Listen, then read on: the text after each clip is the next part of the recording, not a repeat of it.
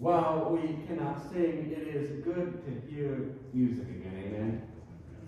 It is also good to be standing in front of people again and to be seen, amen? It is good to see you. Thank you. Thank you for being here after, 6 long months of online and mailings. It is certainly a pleasure to be back in God's house. With that, would you please join me in the call to worship? Yours will be the bigger words, and I have these nice little small words. Sing to the Lord and bless God's name.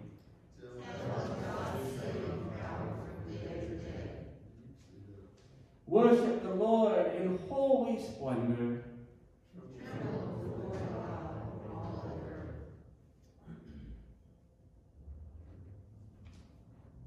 Amazing grace. Oh, I think I skipped an opening prayer. Here we go. Holy God, you made us in your image, and we belong to you alone. Therefore, we offer ourselves to you in service and in love and in praise. Use us for the glory of your realm and the good of your people, through Jesus Christ our Lord. And all of God's people said, Amen. Amen.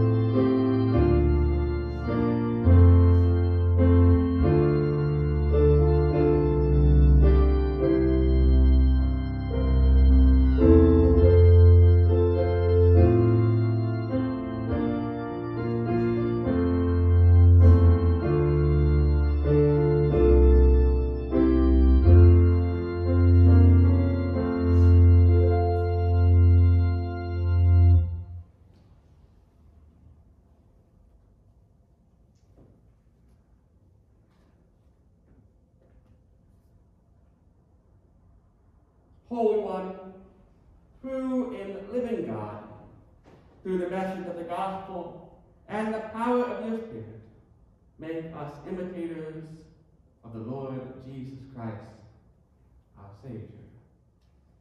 Amen. The scripture reading for today comes from Matthew 15 through 22. Then the Pharisees met together to find another way to trap Jesus in his words.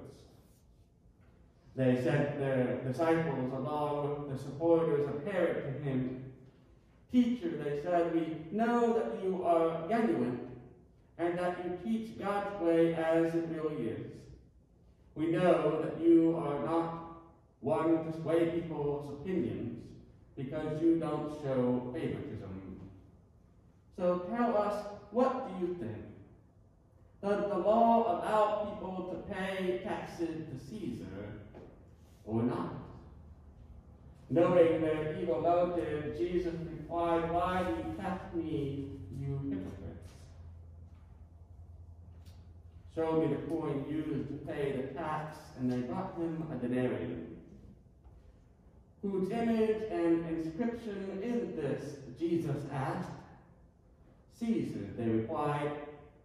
Then he said, give to Caesar what belongs to Caesar, and give to God what belongs to God. When they heard this, they were astonished and departed. This is the word of God for the people of God. Thanks be to God. As I was praying through this, I kept thinking to myself, this is a weird text for us on Laity Sunday, where we celebrate the gifts and graces of all people who walk into our doors and how they continue to further the ministry of God. But then I began to realize that this text is deeper than what we think. Our text for this morning, for example, is the first of 3 debates between Jesus and the religious leaders with their many different doctrinal positions. And these debates begin to paint a picture of Jesus as a threat to the religious and political authorities of Jesus' day. One might say that this debate is the beginning of the end. These debates are that which lead Jesus to the cross as Jesus fails to take any sort of political or religious side regarding these various interpretations of both civic law and the laws found in the Torah. In fact, within our passage this morning, we begin to see both sides of the debate conclude and collude together in trying to entrap Jesus in his own words. The Pharisees, who supported freedom from Roman oppression, and the Herodians, who supported Rome and Roman taxation, worked together. And given where their differences lie, the hypothetical loyalty lie, whereby one group pledges loyalty to the law of God and the other group pledges their allegiance to Caesar, we would expect that these two groups would be at each other's throats. But in the text, they are united in their opposition. Have you ever seen this happen in real life? Where two groups who would disagree come together in opposition? I certainly have. Amen? Amen. If Jesus said it is right to pay taxes to Caesar, then he would have affirmed Roman occupation and Caesar's ownership or lordship over the promised land. And if he had said not to pay taxes to Caesar, then that would have been illegal. And telling others not to pay their taxes was grounds for an arrest. So if Jesus said resist Caesar's lordship and don't give or don't pay your taxes, he would have most definitely been reported to the Roman authorities, and he would have been arrested. Yet, if he affirmed Roman occupation, he would have essentially declared that Caesar is God. Here, the religious leaders try to trap Jesus, as they hope that he will pick one side over the other. And Jesus knows that the tax is implemented by the Romans, and it could only be paid by Roman coin. Most of these coins contained an image and an inscription considered to be blasphemous by many of the Jews. It said, Tiberius Caesar, Augustus, son of divine Augustus high priest. Interestingly, Jesus does not have the legal tender which is required to pay to Rome. He doesn't have it in his pocket or on his person, and therefore he asked them to show him the coin that is used to pay the taxes. And it is the Pharisees, the religious leaders, not the Herodians, who produced this coin from their pockets. This coin used to pay Roman taxes with its heretical inscription and image that belonged to Caesar. And And in producing this coin from their pockets, the leaders of the temple have fallen into their own trap. For having such a coin within the temple walls itself is against the laws of the Torah. It's against Jewish law. It's against the first commandment. What is it? Thou shalt have no what? Shall have no God above me. And so they break the law of the Torah. It is in this moment that Jesus said, give to Caesar what belongs to Caesar, and in doing so, Jesus affirms some duty to the emperor or the government, and thus Jesus affirms the legitimacy of the government itself. And being a servant of God does not exempt me or you from paying your taxes and being tax-paying servants of the state.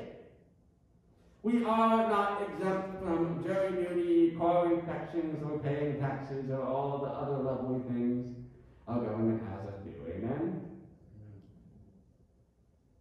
Yet, in the very same sentence, Jesus affirms that not everything belongs to the emperor, not everything belongs to the government, regardless of what the emperor or the government might want to think. In essence, Jesus says, give to the government what belongs to the government, nothing less and nothing more. In our nation, where although we have the separation between church and state, and yet we still tend to merge national loyalty or party loyalty with the Christian faith together, the gospel lesson speaks something to us. For Jesus makes it clear that national loyalty and the Christian faith don't always mix. Give what belongs to Caesar and nothing more. There is a higher authority than Caesar, and we as Christians have to answer to that higher authority. The coin bearing the image of Caesar holds no value in the kingdom of heaven. Furthermore, rendering on to Caesar what belongs to Caesar does not mean that the emperor, the president, governor, or any other elected official is doing the will of God. Rather, the New Testament, the prophets, and Christ himself are often concerned with the way that the government treats its own people. The coin given to Jesus, which bears the image of Caesar on it, which indicates that the coin belongs to Caesar. And Jesus said this coin is made in the image of Caesar, therefore he says give it to Caesar. Yet this small statement is profound, for it leads us to a higher theological point.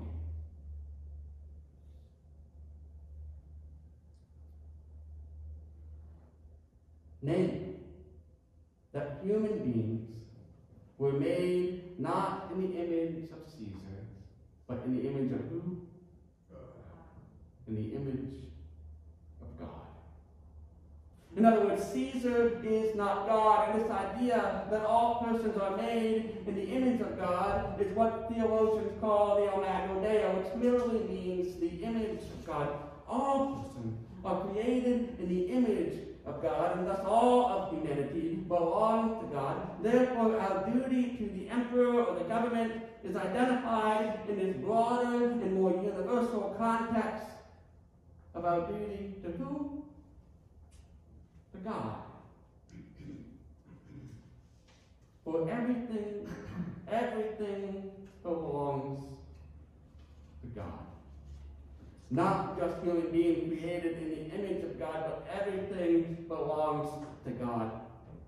Thus, we owe everything to God, and that means whatever we give to the government should be to the best of our ability an expression of our deeper allegiance to God.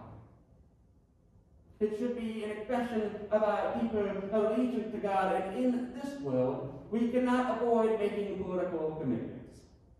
It's just not possible. But to live our lives out in Jesus Christ means that we also cannot claim partisan politics to be the will of God. We can make political commitments, right? We can argue about politics, right? But we can't say that the politics of any political party falls in line 110% with the will of God. Amen?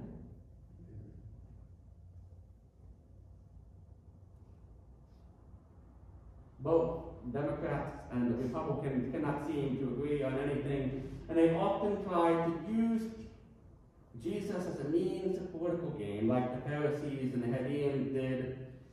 Many still use this passage today in different ways as they try to entrap Jesus as well by trying to make him sound as if he's a political figure or one who submits to the ruling authorities. They use Jesus to paint a picture of one who's for giving tax breaks to the rich, or one who is for raising taxes on the rich as some part of social redistribution of wealth among the different social classes of America. And if we are honest, we sometimes do this too.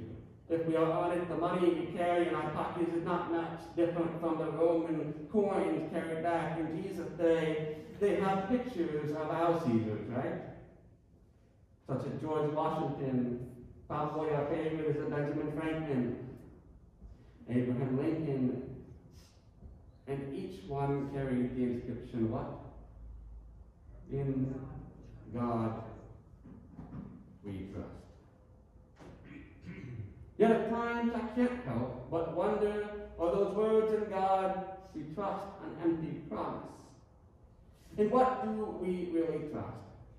Some write, in God we trust upon the God we truly trust, our money.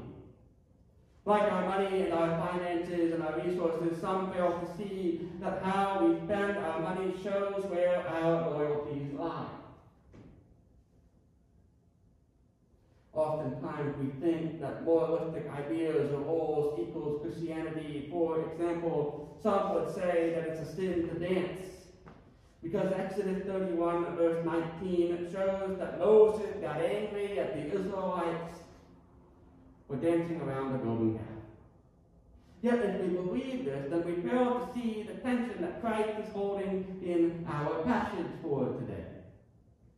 Jesus is not giving us a concrete rule or law to live by, but a vision of God's kingdom that is reconfiguring our loyalties.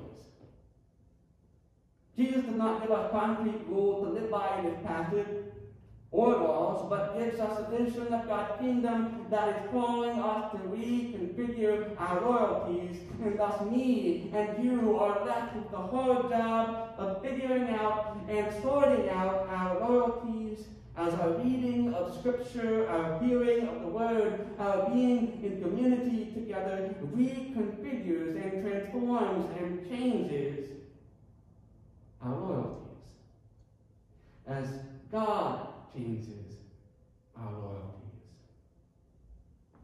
We are called to live into the reality that God's kingdom is not separate from Caesar's kingdom, yet our true and ultimate alliance is to God. And living in means and in ways and spending our money and spending our time in ways that honor God. Or as Matthew says, right, seek the kingdom of God above all else and live righteously as he gives you everything you need. We are left to discern how to make our duty to the emperor or the government an expression of our duty to God. To discern how we spend our money and whether or not we can justify that we spend our money in ways that honor God, which we owe everything. To this end, we seek God's merciful will as we strive to imitate Jesus' example, that we too, right, might render all things on to God. I find it interesting that Jesus takes this coin that is already considered against the laws of the Torah, that's already been handed to him by a Pharisee, and thus he touches the coin, and he does what? He breaks the law of the temple.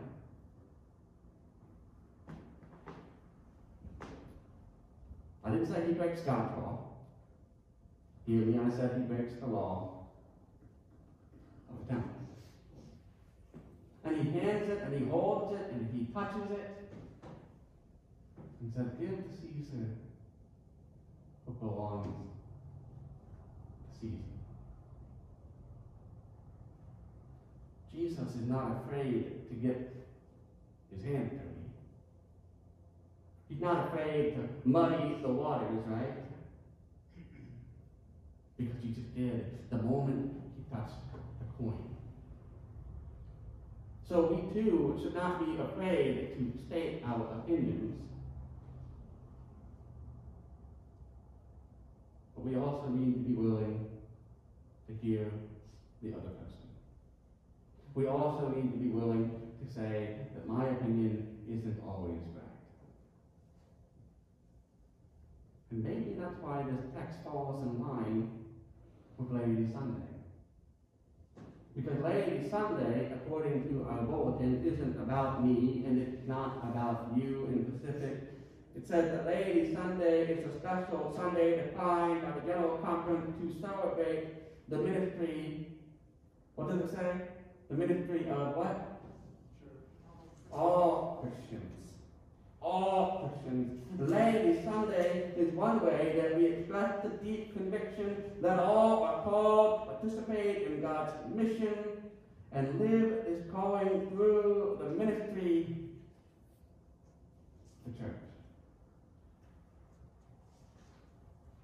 The reason I think this passage exists for today is because we, as the church, we, as the people of God, we, as both clergy and laity, are left to discern how to make our duty to the emperor or the government an expression of our duty to God in all that we do. And we can change that word emperor to anything else. How to make our family obligations an expression of our deeper commitment to God. How to make our church obligations a deeper commitment to God. How to make our work life what? A deeper commitment to God.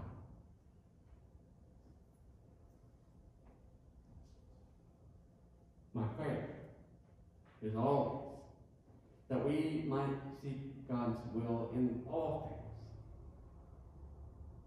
things. That in all things we might seek God's will as we strive to imitate Jesus' example, so that we can render all things on to God. For it is to God whom we owe and give all things. This is the word of God for the people of God. God of mercy, we place our trust in tangible things, things that we can see and touch and question whether or not you're really there. Forgive us, O God, when we fail to recognize that you are always nearby, patiently waiting for us to recognize your presence and your glory. Help us when we lose our way. And forgive us when we forget to whom we truly belong. Lover of justice, open our eyes to see you, and open our ears to hear you, and open our hearts to love you, and open our hands that we might continue to serve you. We pray these things in the name of the Father, and of the Son, and of the Holy Spirit. And all God's people said, Amen. Amen. As a response to the Word of God, might you join me in professing the Creed, the Apostles' Creed. I believe in God the Father Almighty, maker of heaven and earth, and in Jesus Christ, his only Son, our Lord, who was conceived by the Holy Spirit, born of the Virgin Mary, suffered under Pontius Pilate, was crucified, dead, and buried. The third day he rose again from the dead. descended into heaven, sitteth at the right hand of God the Father Almighty. From thence he shall come to judge the quick and the dead. I believe in the Holy Spirit, the Holy Catholic Church, the communion of saints, the forgiveness of sins, the resurrection of the body, and life everlasting. Amen.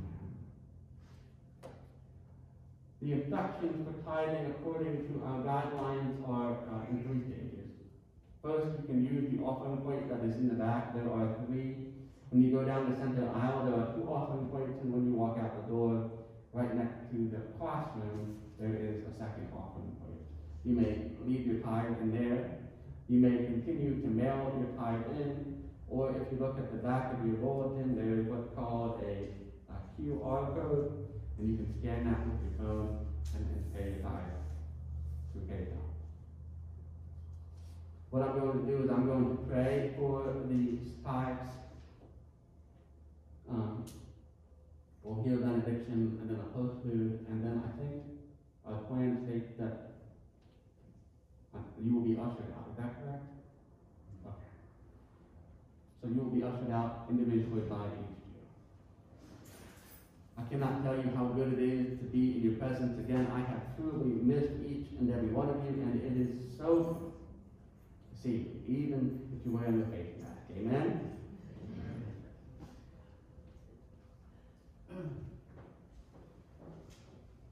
All honor and majesty, strength and beauty are yours, Almighty God, maker of heaven and earth. Let this simple offerings that we bring be a sign of the great glory that is due to your holy name. For it is to whom you will, O God, that we owe everything. Through Jesus Christ our Lord, we pray. Amen. Beloved brothers and sisters in Christ, go forth in peace to joyfully serve God. Share your lives and your washings with others in need, and go in peace. In the name of the Father, and of the Son, and of the Holy Spirit. And all God's people said, Amen.